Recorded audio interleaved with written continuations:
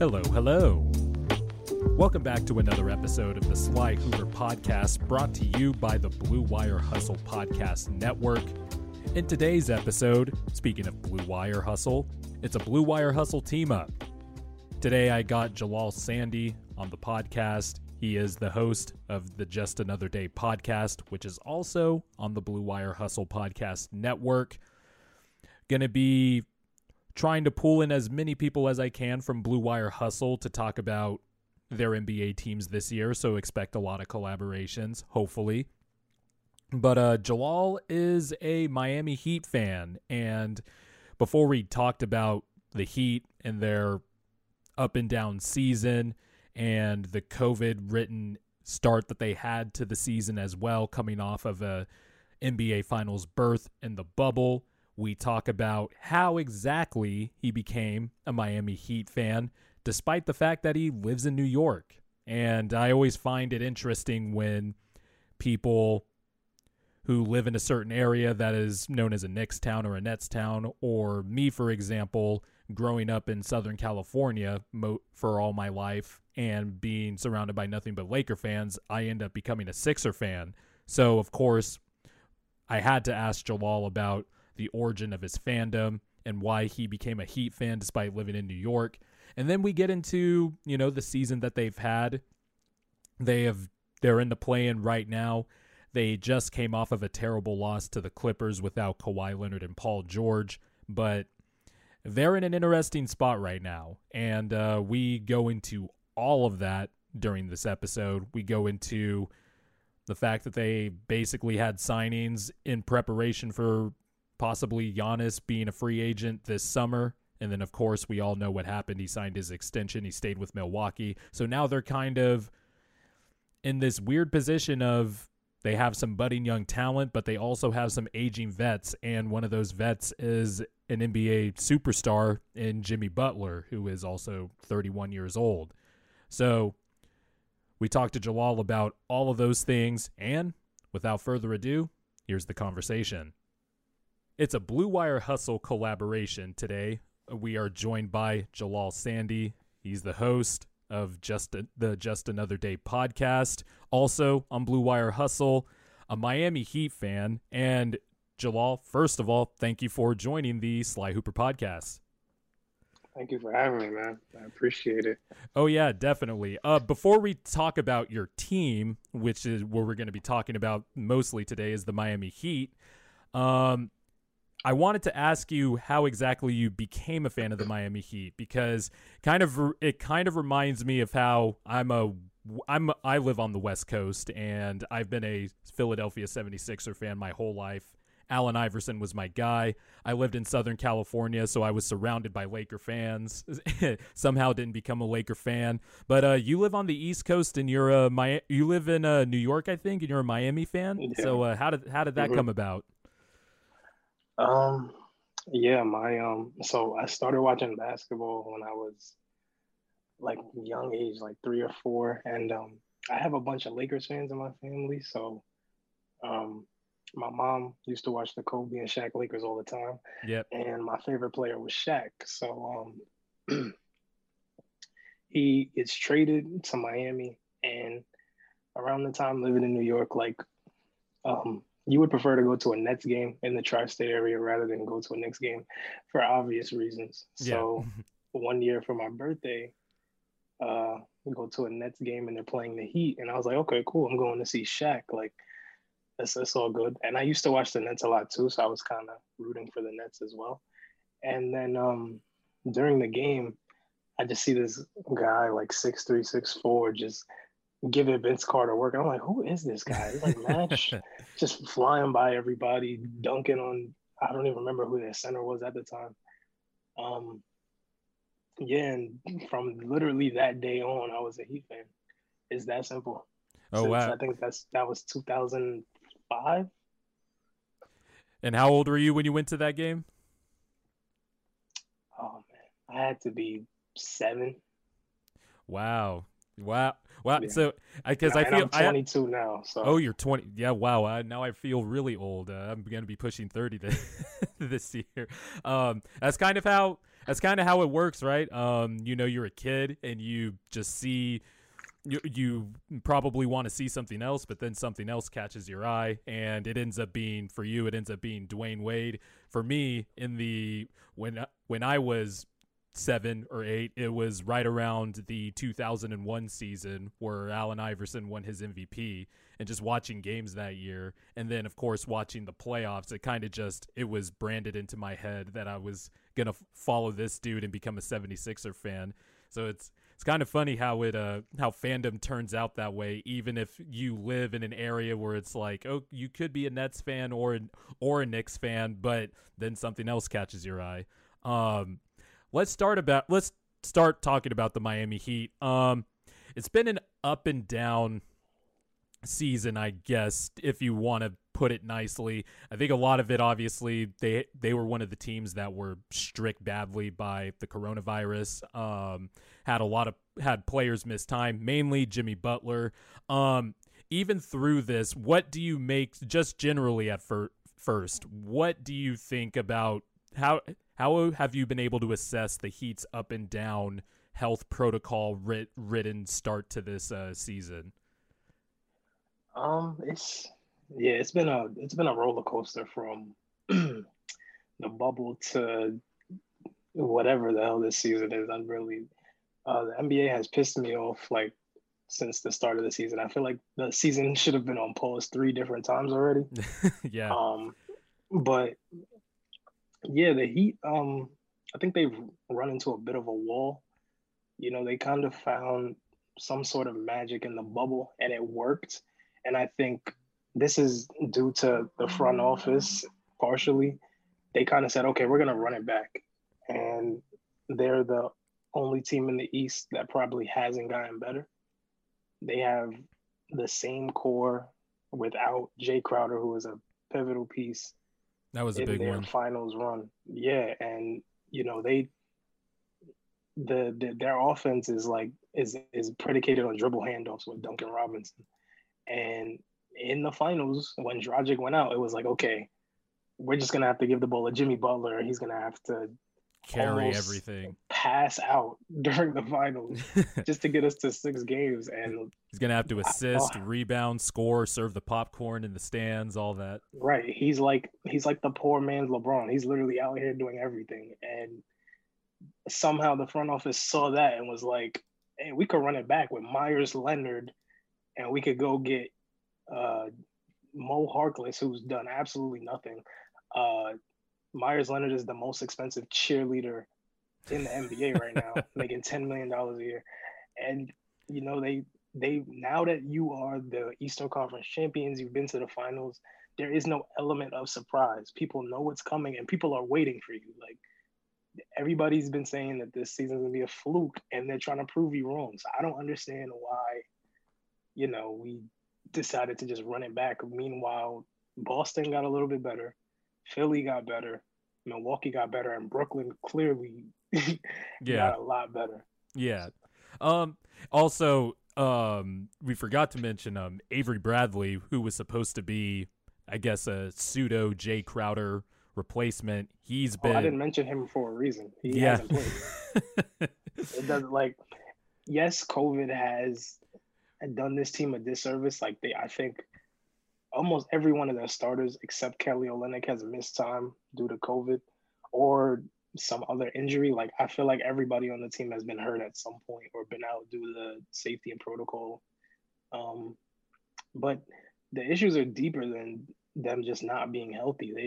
They need a move to shake up this roster because I was watching that game last night against the Clippers, the Clippers B team, and that's the second time. No Kawhi or Paul George. For the second time this year, and they've lost again.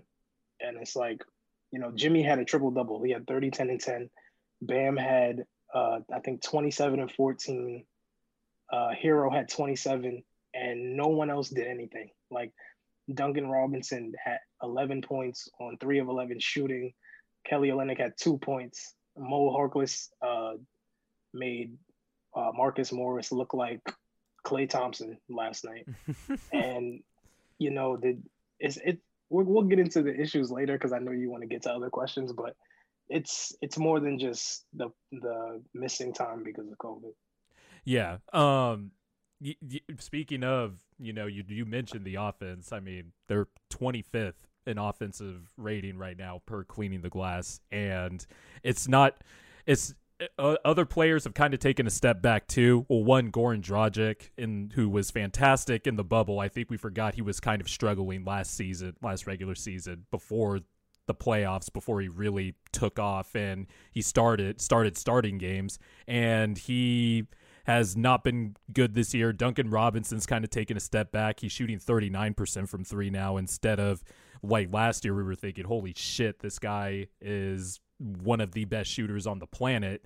And with a guy like Robinson, if you take like a little step back in your specialty, which is shooting, you kind of become a little bit less effective. It seems like it's a bunch of incremental things that are adding up on top of the COVID related stuff. You talk about Jimmy Butler.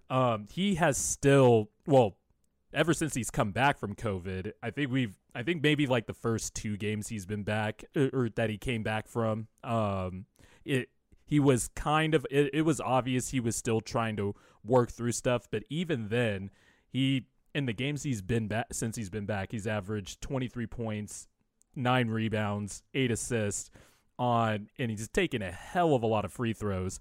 This guy is still producing really well. I think to start out the year, he was kind of struggling, but he's kind of finding his groove back, and you guys are 4-2 in your last 6 games, even though you mentioned, you lost that stinker to the Clippers yesterday, to their B squad.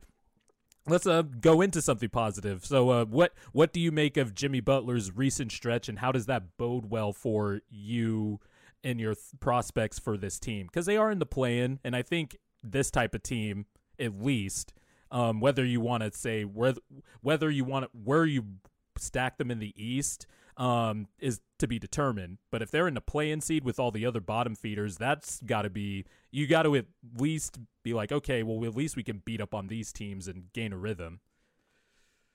Yeah, on Jimmy is just that's just what he does. He's been doing that for almost 2 years now. The issue I have is, when are the wheels gonna fall off for Jimmy? I feel like he's going all gas, no brakes at 31. At 31 years old. Exactly, and he's played a lot of minutes in his career because he came from the Bulls with Tom Thibodeau, who plays you 40 minutes a game anyway. Mm-hmm. So being 31, putting in all this effort, and he's not the most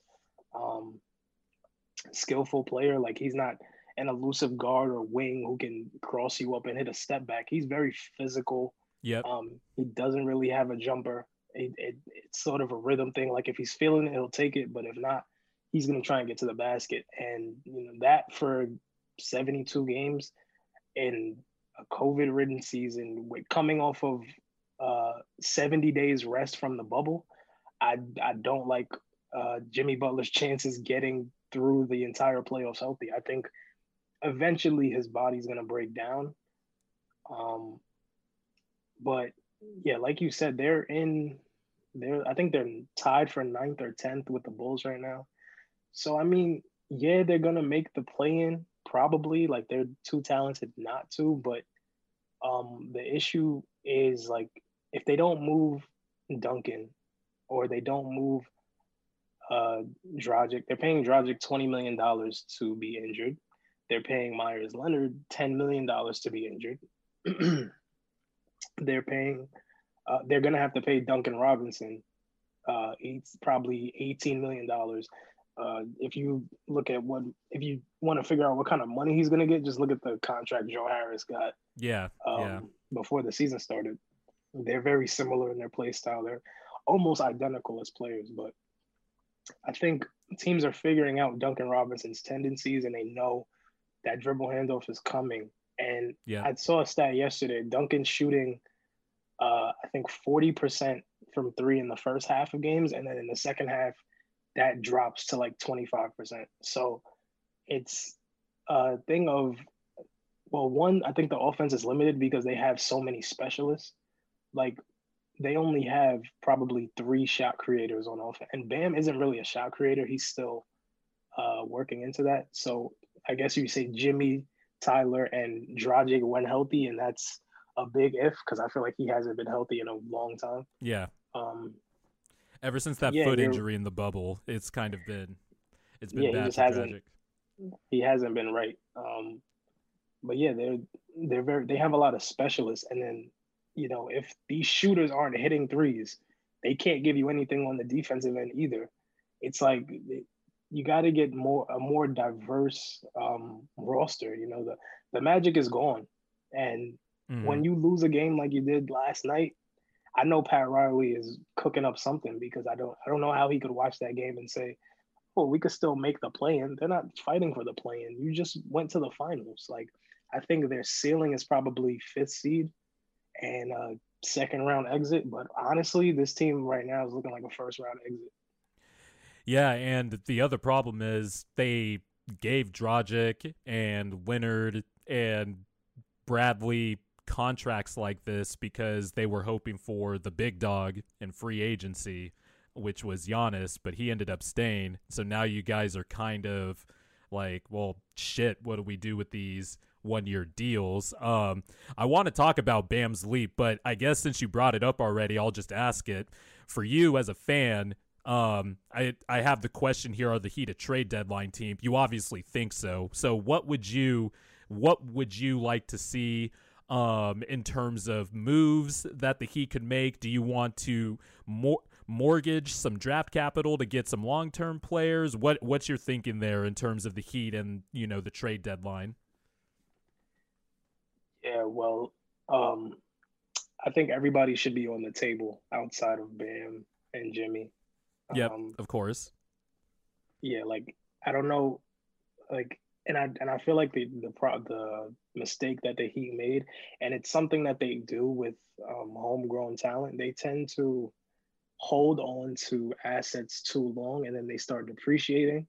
Like they could have traded Tyler Hero over the summer, and they probably could have gotten a huge haul for him.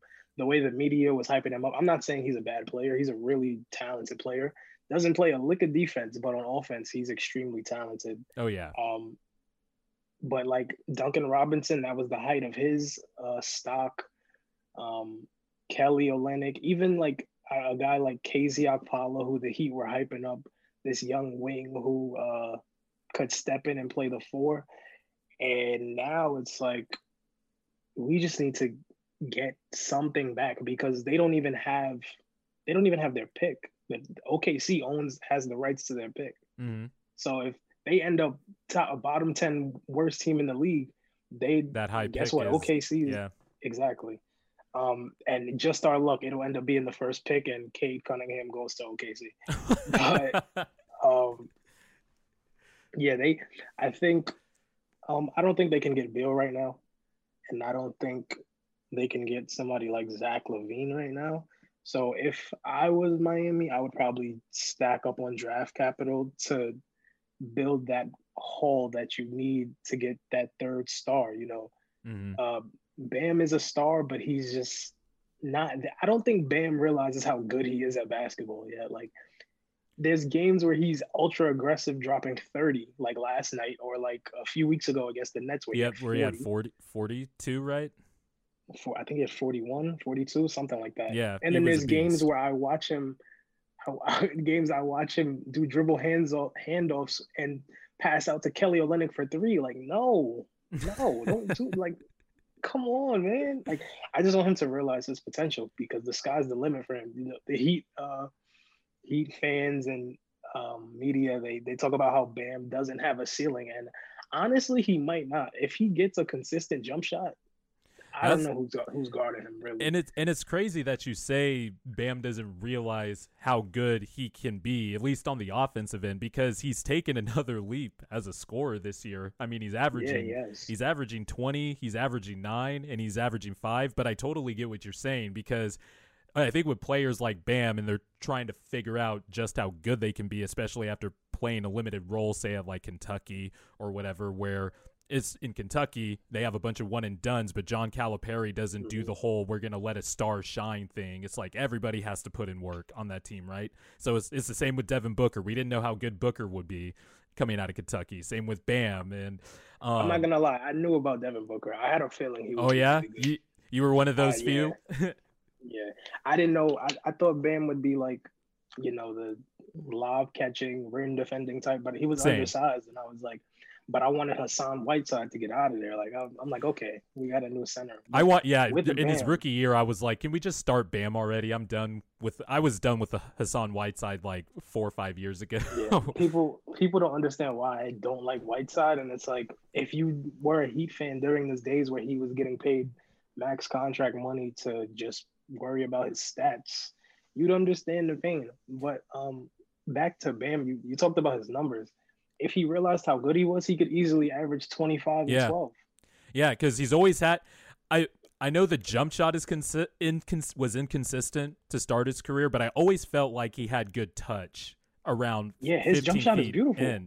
And then last year he started trying his mid-range jumper at the foul line a little bit more. I was like, okay, maybe we're on to something here. And then this year he's doing it more, but there's still like a little bit of, can you just be a tad bit more selfish? Just a little bit more aggressive. Just a tad bit more selfish. Like the open threes will be there. Like if it's a kick out to a wide open 3-point shooter off a Bam aggression, I don't mind. But the passiveness to just, okay, I'm going to stick with the system and do a dribble hand. Right. Sometimes stars have to call audibles, like Jimmy. Like Jimmy does. He's like, okay, fuck that. I'm going to drive to the rim and get a foul. And he's shooting like 12 free throws a game. Bam could be putting dudes in the torture chamber way more often. The Nets couldn't stop him. The Clippers couldn't stop him. Like he's doing this against good teams too. So it's crazy to say that he still has more to go, but like he's already an all-star this year. Yeah. I think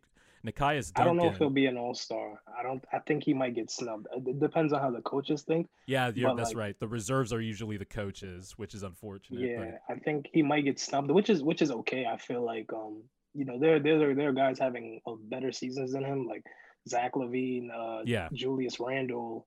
I hope Julius Randle gets in, just for all my Knicks friends. I think he should be an All-NBA guy the way he's playing, honestly. Oh yeah. Second, third team, definitely. Yeah.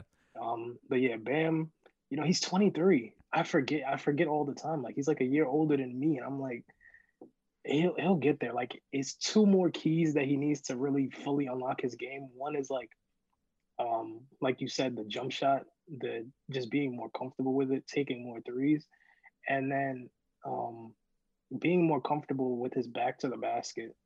Yeah. I feel like when his back is to the basket, he's always looking to pass. Like if he had a little post spin, or he was just more comfortable with his footwork. Just had a pet move in the post. Just one. Yeah, just a go-to move in the post.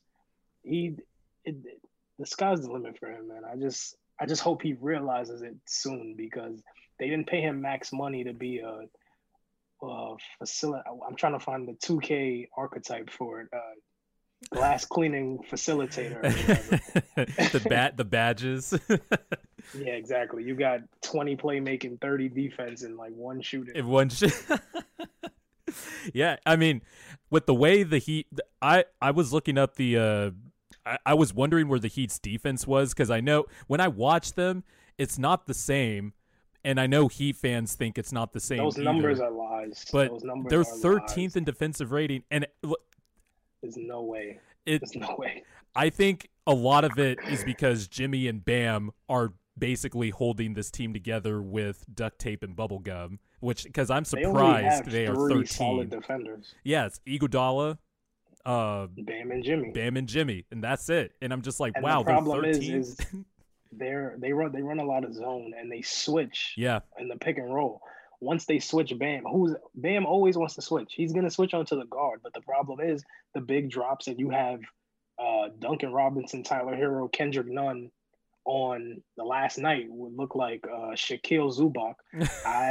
But like even when it's a team like Boston, like somebody like Daniel Tice, that's an easy layup for a 7 foot center. Yep. Kendrick Nunn and Duncan Robinson, Tyler Hero, they're not stopping that. Gabe Vincent, Max Strus, like they need a four, and they need a big who can play next to Bam, which is I've heard John Collins rumors, which I think would be like a decent fit. It definitely would take It'd some be time, but interesting for sure. yeah, it definitely would, because John Collins can score on all three levels. He can rebound, and I think he has the athletic tools to play defense. He just doesn't want to, Yeah. because there's no defensive culture in Atlanta. They got like one guy who plays defense, Yeah. but um, I think they need to find someone who can play next to Bam, and I think Precious could. But how long are you going to wait for Precious to develop?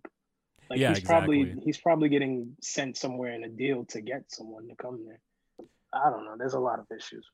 What have you thought about Achua so far? He seems like when you talk about Heat culture, and it's been said 1,000 times, but like Achua's personality and how he approaches the game is probably something the Heat die for, having those type of players. Yeah. But Heat culture always sounds good until we start losing. Yeah, that's always the funny thing with culture, right? Because that was kind of similar with the Sixers. It was like we were winning, but all of a sudden it's a culture problem because they got booted in the first round. They got swept, and then Doc Rivers comes in, and the buzzword we've heard all year: accountability, culture. And it's like, well, okay, like, I mean, you could say those words, but like, it really, to me, it's like wins and losses, But Achua, I can't get a gauge on it's like Bam in a way, right? Like, we know what he is coming out of college. We know he's going to play hard. We know he's going to defend his ass off. You could kind of put him in the 3 to 4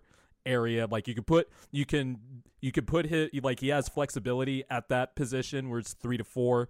But we don't know exactly what his offensive ceiling would be like. What have you seen from Achua so far, and do you really think the Heat would put him in a trade package if something came up? Yeah, Precious, his build is very similar to Bam, but I don't like he has energy, but the problem is he's not a 5, and he's 6'8". They have him playing the 5, being a rim runner. He's most likely a 4, and he's a rookie, and there was like 1 week of training camp. There was no summer league. And, I think when Hero came in and Nunn came in a couple of summers ago, they had that summer league to really unlock their games coming out of college. And Precious hasn't had that opportunity. And I watched Precious in college because I went to UConn, and they were playing in the American Conference at the time. So I was watching Memphis all the time. Right. And he was an energy guy. He got a lot of. He was playing the 5 because James Wiseman. Yeah, he opted out after 3 games. No, he got suspended. Or yeah, that's right. That's right. That was this whole COVID year, and the word opt out is just branded into my head.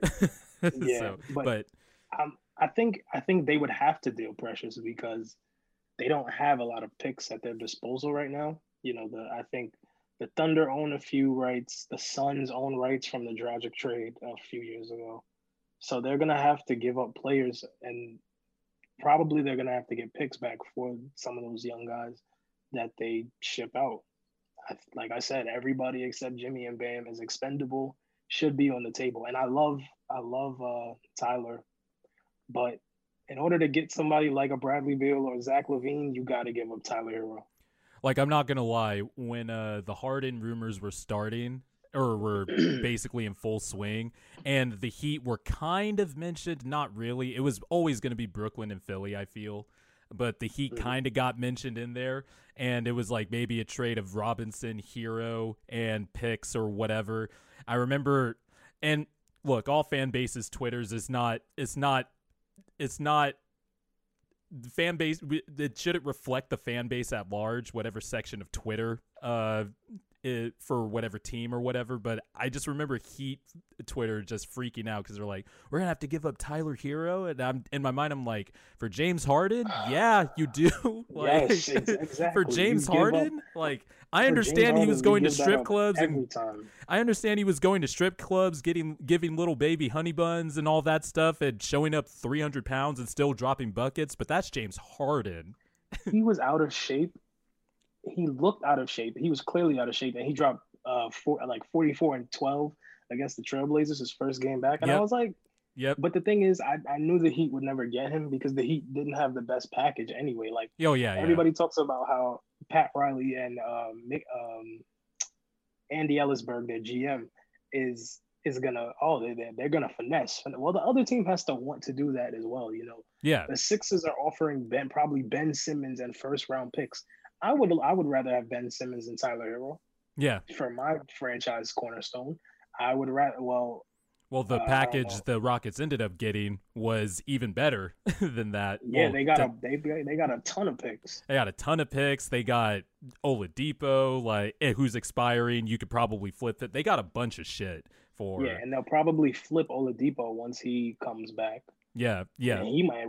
If we can go get Oladipo, I mean that would help. But at one point I did want Oladipo, but he doesn't seem like he can stay healthy. I think he's already hit his ceiling. He's almost 32. He's like 29, 28. That's the thing that sucks about the Oladipo thing. He was like 26, 27 when he just hit his stride with Indiana. Right. Then he had that leg injury, and now it's like we don't even know what he's going to look like. I mean, I think he's still a decent defender. He's a plus defender, and he can create his own shot. The problem is he still thinks he's the best player on the team, which he's probably not, but he can contribute, 17 a game and give you great defense. Yeah. That's a plus. It's just injury that I'm concerned about. Yeah, of course. And so at this point, if you're talking about big trade targets or big signings, Giannis is obviously off the table. Chris Paul got traded to Phoenix over the summer. That was another guy who was linked to you guys, even the summer before that. And so now it seems like Bradley Beal would be your ideal third star if you could cobble together something for him. Yeah, Bradley Beal or Zach LaVine. That should be what they're looking at. Obviously, I have no expertise in being an NBA GM, but we all don't. Don't feel bad. Exactly. But I've seen rumors of Lonzo, Kyle Lowry, PJ Tucker, Oladipo, all these guys who are quick fixes, and I'm like, that have expiring contracts and that stuff. have 1-year contracts, so that we can go back to the conference finals and lose. And I'm like, well, I would rather have Bradley Beal, who I don't know why he wants to stay in Washington, but I've said it on my podcast plenty of times. I've said it on my podcast. Like, does he really want to win? I know he wants to win, but how bad does he want to win? And is his loyalty hurting his own legacy, which I think it is. And I think it's also hurting Dame's legacy, but that's a different conversation for a different day. But the two guys I would go after is Beal and LaVine, who are on the same level in terms of player, all-star, star level players with superstar talent. I just think Beal is a little bit better because he's better. He's just a guy who can break down his man in isolation. He's one of the best isolation scorers in the league. And I saw a graphic the other day. I was watching Wizards Celtics on Sunday, and his numbers in his first 6 or 7 years are so eerily similar to Kobe's. It's quite scary. Yeah. And they're obviously not the same player, but of course. On that level is insane. Look, man, you don't need to preface it. I know what you're saying. When you're talking about we're just talking about comparing the numbers. Obviously, they're different players and stuff.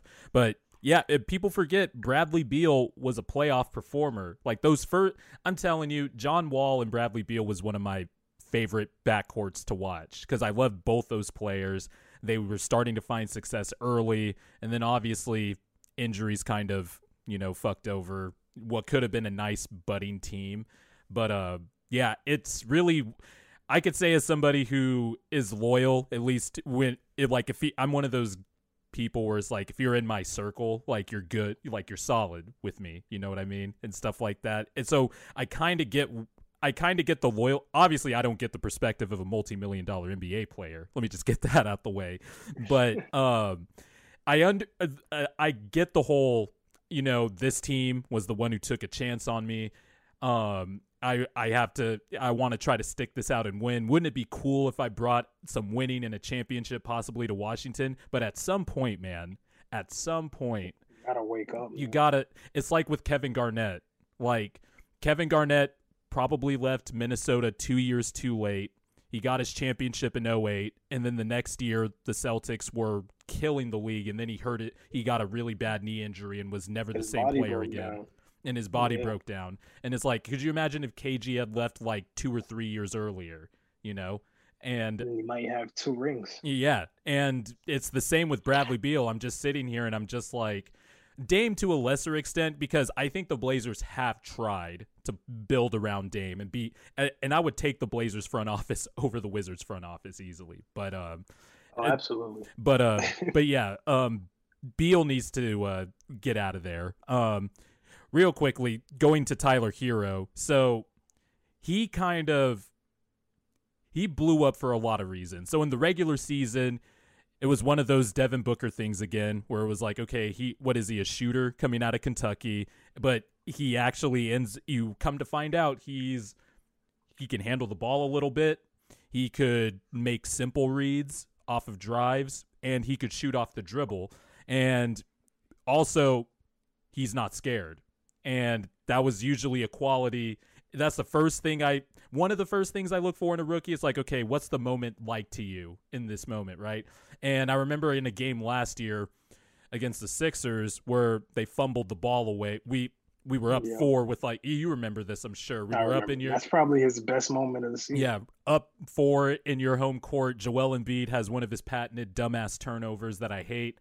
And then Tyler Hero just takes the ball, dribbles it right up to 3, and just pulls it and ties it. And it's like, okay, this rookie. It was funny because he thought about going for the layup, and he pulled it back and said, "You know what? I'm gonna shoot this." And that play is Tyler Hero in a nutshell. Yeah, that's like the play. I was gonna say that's the play that epitomizes Tyler Hero to me. And then in the bubble, he took off, making big shots in the conference finals, booting the Celtics out of the conference finals. Thank you for that, by the way. And now going into this season, it was kind of starting off slow. He had some COVID stuff going on as well, but regardless, he still made a leap in scoring. His 3-point shooting is down a little bit, but his 2-pointer is up. I know you said that his offensive ceiling is high, but is there any part of you that feels like there is a ceiling for Tyler Hero to reach to where you say, okay, maybe we don't trade this guy? What do you see Tyler Hero as 4 or 5 years from now as a Heat fan who has watched probably every single minute of his career so far? Yeah. So Hero this year, he's been up and down. And he was thrusted into the starting lineup because Dragic was out, and he was basically forced to play point guard, which is not his natural position. And that's why his 3-point shooting numbers went down a little bit, because he was taking a lot of those drifting threes. And recently, once, they moved him back to the bench, he looks exactly like he did last year. He looks a lot more comfortable. He looks like he's in his element. I would say his floor is probably like a solid 6-man. Like, he could probably win 6-man of the year one year. And I think his ceiling is as high as the guys that I want us to pursue, which is like Zach LaVine, like 2-time All-Star type player. But, how long is it going to take for him to get there? He's 20 years old. And, maybe in 5 years he'll be that guy. But, Jimmy's not getting any younger. And neither are the guys around him. Bam is 23, but you look at the rest of the team. Dragic is 35. Iggy is like 37. Udonis Haslem should have retired 3 years ago. He's been an assistant coach for like 4 years now. It seems. Might as well be an Hey, assistant coach. heat culture, he co- keep signing them for $1 million. take up a roster spot when you could give it to somebody else. Yeah, that like in a COVID season, there was no reason to re-sign Udonis Haslem for $1 million. It's like especially when you need spots, and it was clear in the middle of the season. I think we played Philly twice. Yep. And we didn't have anybody. It was Precious Achua and Kelly Olynyk playing Joel Embiid and Ben Simmons. And now, I think Hero was out there too. Yeah. But yeah, that was that right there. But back to Hero. Yeah, I think he has all-star potential. It's just, are you gonna wait for that, or are you trying to win now? It's all up to, what the Heat want to do. But the problem is, if you're gonna keep Hero, y'all have to win. Like, you have to make the playoffs. You can't let that pick turn into a lottery pick and get nothing out of it. Like, the point of trading him is to get something out of your assets, because you gave away an asset. Yeah. So you got to do something. Either you make small moves to turn this around and try to make another magical run, or you give him up for an all-star, star level player who can add to your pedigree, your offense, and you can build around the big three of whoever that guy is, Jimmy and Bam. You mentioned he went back to the bench recently. Ever since he returned to the bench in the game against Washington earlier this month, he's been averaging 17 points per game, which is right around the season average, but his three-pointers back up. It's back up to 39%. Like you mentioned, he's averaging 5 rebounds and 4 assists, and it's very clear that, at least for right now, he is comfortable in the bench role and then coming in as a starter, or if somebody gets hurt like he did in the playoffs. And it's very interesting, right? Because the Heat are in this weird position where they never want to tank. It's very clear. It's been very known for a while. They never want to tank. They always want to at least be competitive. And they've kind of set themselves up in this weird timeline where there is clear young talent coming up with Duncan Robinson as a shooter, Tyler Hero as an offensive player, Bam Adebayo. There's some clear young talent there. But then on the other side of the timeline, you got vets, old vets. You mentioned Iggy. You mentioned Dragic, Jimmy Butler. You brought on Avery Bradley, Olynyk, guys that have been in the league for a long time. And it's always just weird that with a team like that, they kind of have to balance the line between staying competitive and letting the young guys develop. But eventually, what do we think Jimmy has of prime basketball left with the play style he has? It feels like every year is like a bonus year at this point, because that was one of the sticking points when he was in Philadelphia. It was like, do we give him the 5-year knowing his age and what he could look like down the road? I didn't give a fuck. I wanted to extend him. But yeah, but you want to extend the guy. Yeah, I mean, have you seen who's trying to create off the dribble on the perimeter for the Sixers? Like, it's not pretty. But Tobias Harris has had a great year. He's had a great year, but in the half court, I still have my concerns with Tobias. Yeah, because he doesn't really have a handle like that. So it's like it's just straight line, and he'll get an offensive foul or something. But it's always funny how now you guys are in this weird position. Is like, so what would you choose then? I mean, obviously, if you go the young route, you guys are going to be losing a lot of games, but you guys don't have your picks. But at this rate, who knows in like 1 or 2 years what this team will look like given the age of a lot of these guys. So I'm just wondering from your perspective, what is the best course of action in these next 1 or 2 years, in this 1 to 2 year window? Go get the star. Go get the star. Go get the star. Like, I don't think there's a right or wrong answer here. I think you're totally justified in saying that. But I mean, if you want to compete in Jimmy's window, I mean, you'll compete regardless. But if you really, really want to be a contender in the East for years to come, the Bucks have Giannis. I don't know if you heard of him. He's, 2-time MVP, 27 years old. Decent player. The Nets have, he's all right. The Nets have that Kevin Durant guy and that James Harden guy and Kyrie Irving. Did Kevin Durant tear his Achilles, by the way? Because I can't tell. Nah, he didn't. He just took a year off. And then the Celtics have two great young players in Brown and Tatum. So I don't, they got to get another star so that they can compete with these guys because they're not going anywhere. The people who are at the top of the East are probably going to stay there for 3 or 4 years to come. All right. One more question before we get to your unpopular opinion, the question that I ask every guest. But I'm wondering, I've always wondered this, and I really want to see future pieces and other stuff. I want to read the effects of the bubble and the playoffs. I feel like the bubble in some ways maybe helped out teams that maybe wouldn't have made a deep playoff run otherwise. I know a lot of people have put the Heat in this category.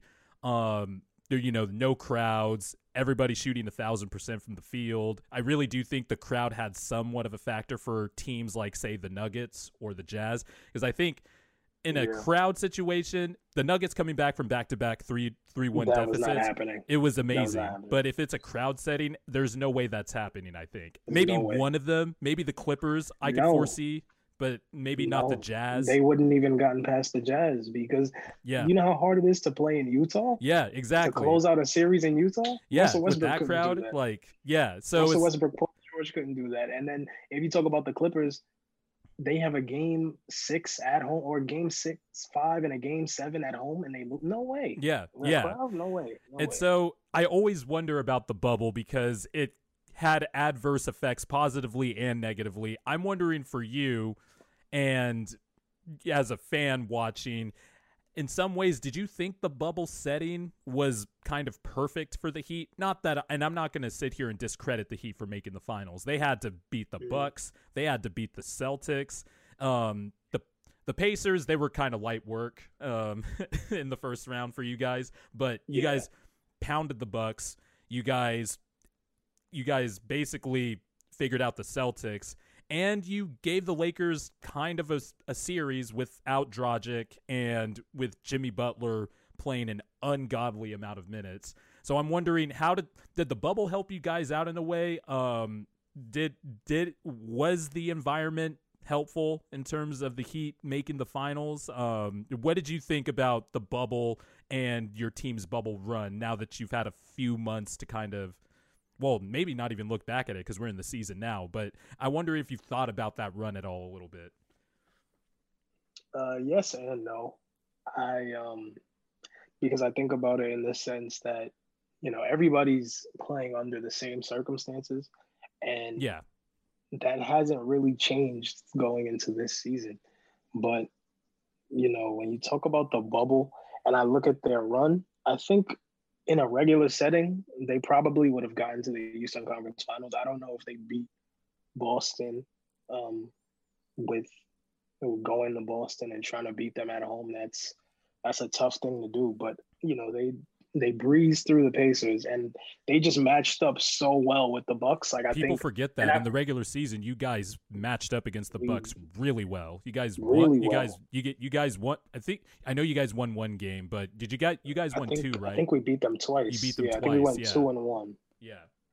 We matched up. We were the worst. They didn't want to see us. That was the worst possible matchup. They were rooting for the Pacers hard. I know they were, and they didn't because they knew that. And Spoelstra is one of the best coaches in the league. He knows how to stop Giannis, and he knows that Mike Budenholzer didn't make adjustments. And that was clear when they lost to the Raptors a few years ago. Sold all my Mike Budenholzer stock over the summer. It was just sold it all. He just doesn't make adjustments, and I think I'm interested to see how that's going to happen this year. I want to see how he's going to lose his job this next offseason. I think it was game 2. He played like 30. Giannis played like 37 minutes. I'm like, how is there a 3 in the number of minutes that Giannis played? How is the front number a 3? That should be like a 4. And it was wild. He stuck to his normal regular season rotations for a bit, and I was like, what is he? And you keep the same offensive approach with Giannis trying to run into the paint with Bam standing right there. Yep. And a wall. Like the clash of the Titans, and there's a whole wall right there. And Bledsoe wasn't a shooter, and I think that's where they improved, getting rid of Bledsoe and George Hill and getting Drew Holiday. But I think I went on a little bit of a tangent, but the back to the bubble, I think, yeah, they I think they would have lost to Boston in a regular setting.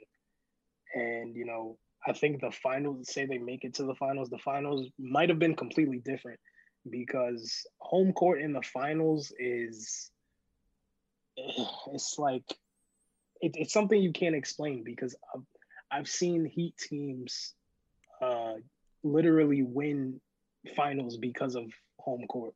Yeah. And the format changed a little bit. I think they changed the format from 2-3-2 to 2-2-1-1-1. Yeah, the normal But one. yeah, I think it would have affected the finals. I'm not sure if it would have affected the outcome because that's LeBron James on that side. We don't slander that man too Put some often. respect on his name. Yeah, we don't. That's he's he's like Thanos at this point. And yeah, the bubble. I think they didn't take advantage of the opportunities that the bubble gave them. Like I said, they didn't take advantage of player stock being probably maximized in the bubble. I think that's probably as high as Duncan Robinson's stock will go. Yep. Maybe heroes will go higher, but at this point, we don't know. So, and now the teams will probably be coming to Duncan Robinson's doorstep this summer, right? He's a free agent. Yes. Or does he have one more? I don't know. I think he has a qualifying. He might be a restricted free agent where he has a qualifying offer they might have to match. Either way, teams are going to be lining up to give Duncan Robinson all kinds of money. And now it's one of those things where it's like you could have sold high on him, but do you really want to give Duncan Robinson that Joe Harris type of money? And I want to give credit to Joe Harris. He has a lot more of a dribble drive game than Duncan Robinson does. I think if Duncan Robinson takes more than one dribble, I'm sure you're having a heart attack just watching it. He can get to the rim. It's just he doesn't look comfortable all the time. And and one thing he doesn't do is he doesn't step in for it too. Like he rarely ever does that. And it's like, so you just want to sprint sideways like this is a video game and you just want to shoot drifting threes. I mean, that's cool. We've seen you do that, but I hated the sideline to sideline sprints in basketball practice. Those were the worst. Hated them. Duncan's basically running suicides all game doing these dribble handles. And the thing with him is like, he can't really. He tries on defense, but he can't play defense. Yeah. It's not through effort. It's just he can't physically. He has the length. He's like 6'8". But he just can't play defense. And then when he's not hitting, he doesn't give you much. And the numbers say that we're better with him on the floor, and that is true because our offense practically runs through him. But at this point, when he's not hitting, it's like, he's just dragging guys away from Jimmy and Bam to give them space. So, do you want to pay $15 to $18 million for a guy that some days is going to give you 3 points on 1 of 10 shooting and might not give you anything on the defensive end? And during the bubble, I don't know if you noticed, he wasn't in at the end of games a lot of the time because they were basically hunting a mismatch with him or Tyler Hero. And if you're going to have Hero on the floor with him, that's 2 mismatches that you can't really control, and you just got to bite the bullet on. Yep. Yep. Totally understand and agree with what you're saying. One last question. I ask this to every guest. I figured I would send this question to you ahead of time because on with my last 2 guests, I tried this question and they were kind of just like, "Oh shit, hold on, let me think about it real quick." Like while we were recording.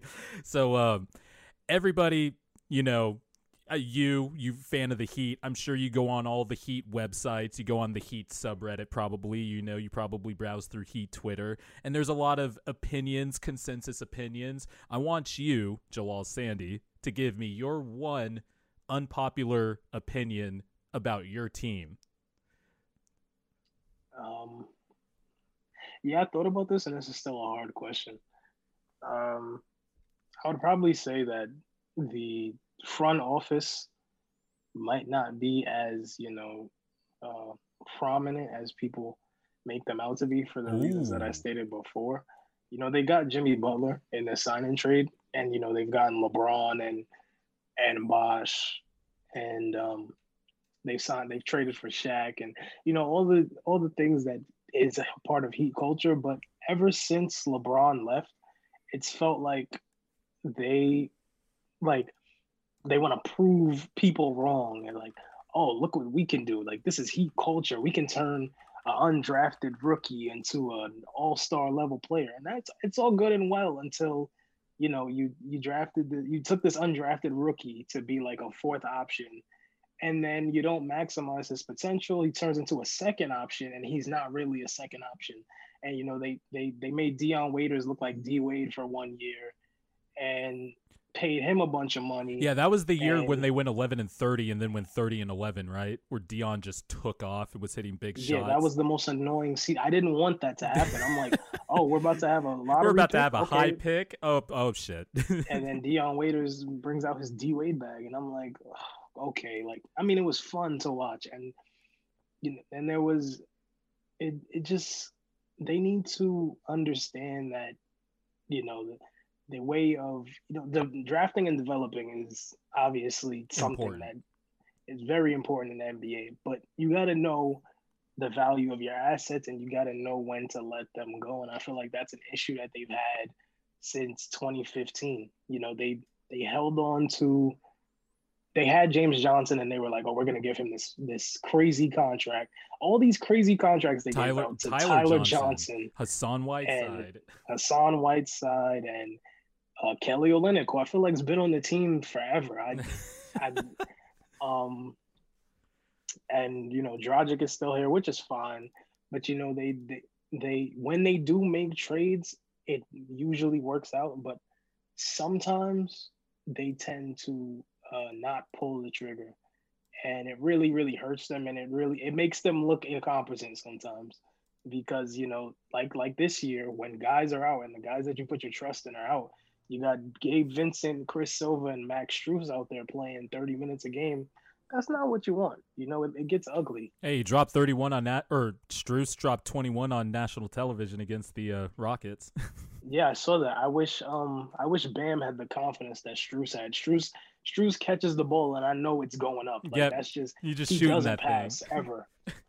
I'm not gonna lie. I feel like I follow the NBA pretty well, but when the Heat rolled up with guys like Gabe Vincent and what's his name, KZ, I can't pronounce. KZ Okpala. Yeah, when they showed up with guys like that, I was like, okay, who the hell is Gabe Vincent? These are all G League guys. He was killing us in the first game, giving us straight buckets, going at Joel Embiid at the rim. I'm like, what the fuck? That was his best game of the season. He hasn't been that good since. Well, the Sixers like to give guards their career highs. They specialize in that shit. Oh, so. No, that's us. That's us. Did you see Amir Coffey last night? He had 18 on 6 of 8 shooting from 3. And they were like, and I listened to the Heat podcast, and Eric Reed, he's always telling you the game high or the season high. He's like, yeah, he hit 5 threes in this game. He's hit 4 his whole career. We're like, bro, what? It's like every game they Heat Twitter has this thing called random Heat killer, random scrub Heat killer. It's always somebody. We played the Knicks and it was Reggie Bullock. I'm like, come on, man. It's somebody every game. And yet somehow the Heat are still 13th in defensive rating, even though I think that number's a lie when I read it. That's a shame. That's a shame. I don't believe that. There's no way. He's the host of Just Another Day podcast. Jalaal Sandy, thank you so much for joining the Sly Hooper podcast. And we'll have to do this again. I'm going to have to come on your pod. And if you ever want to talk Sixers or general hoops, and let me come on your podcast and vent about my team. But thank you for joining the show, man. Yeah, Jordan, thank you for having me, man. This was a lot of fun. And the Sixers fail like I think they will. I will definitely ask you to come on. Wow. Okay. All right. I think it's inevitable. But we'll see. We'll see. We'll see. Yeah, I'm not going to go into a Sixers rant now. I already ended the show. Jalaal Sandy, thank you, sir. No problem, man. Thanks again to Jalaal Sandy. You can check out the Just Another Day podcast on Spotify, iTunes. It is also a solo podcast. He hosted by himself, much like this podcast. So, of course, got to support solo pods out here. Also want to thank him because he was under the weather and he was still kind enough to come on the show. So, shout out to Jalaal. Make sure you listen and subscribe to this podcast. And, of course, spread the word. Thank you, as always, for the support.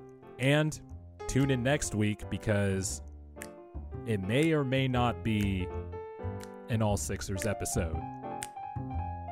We'll find out. But until next time, deuces.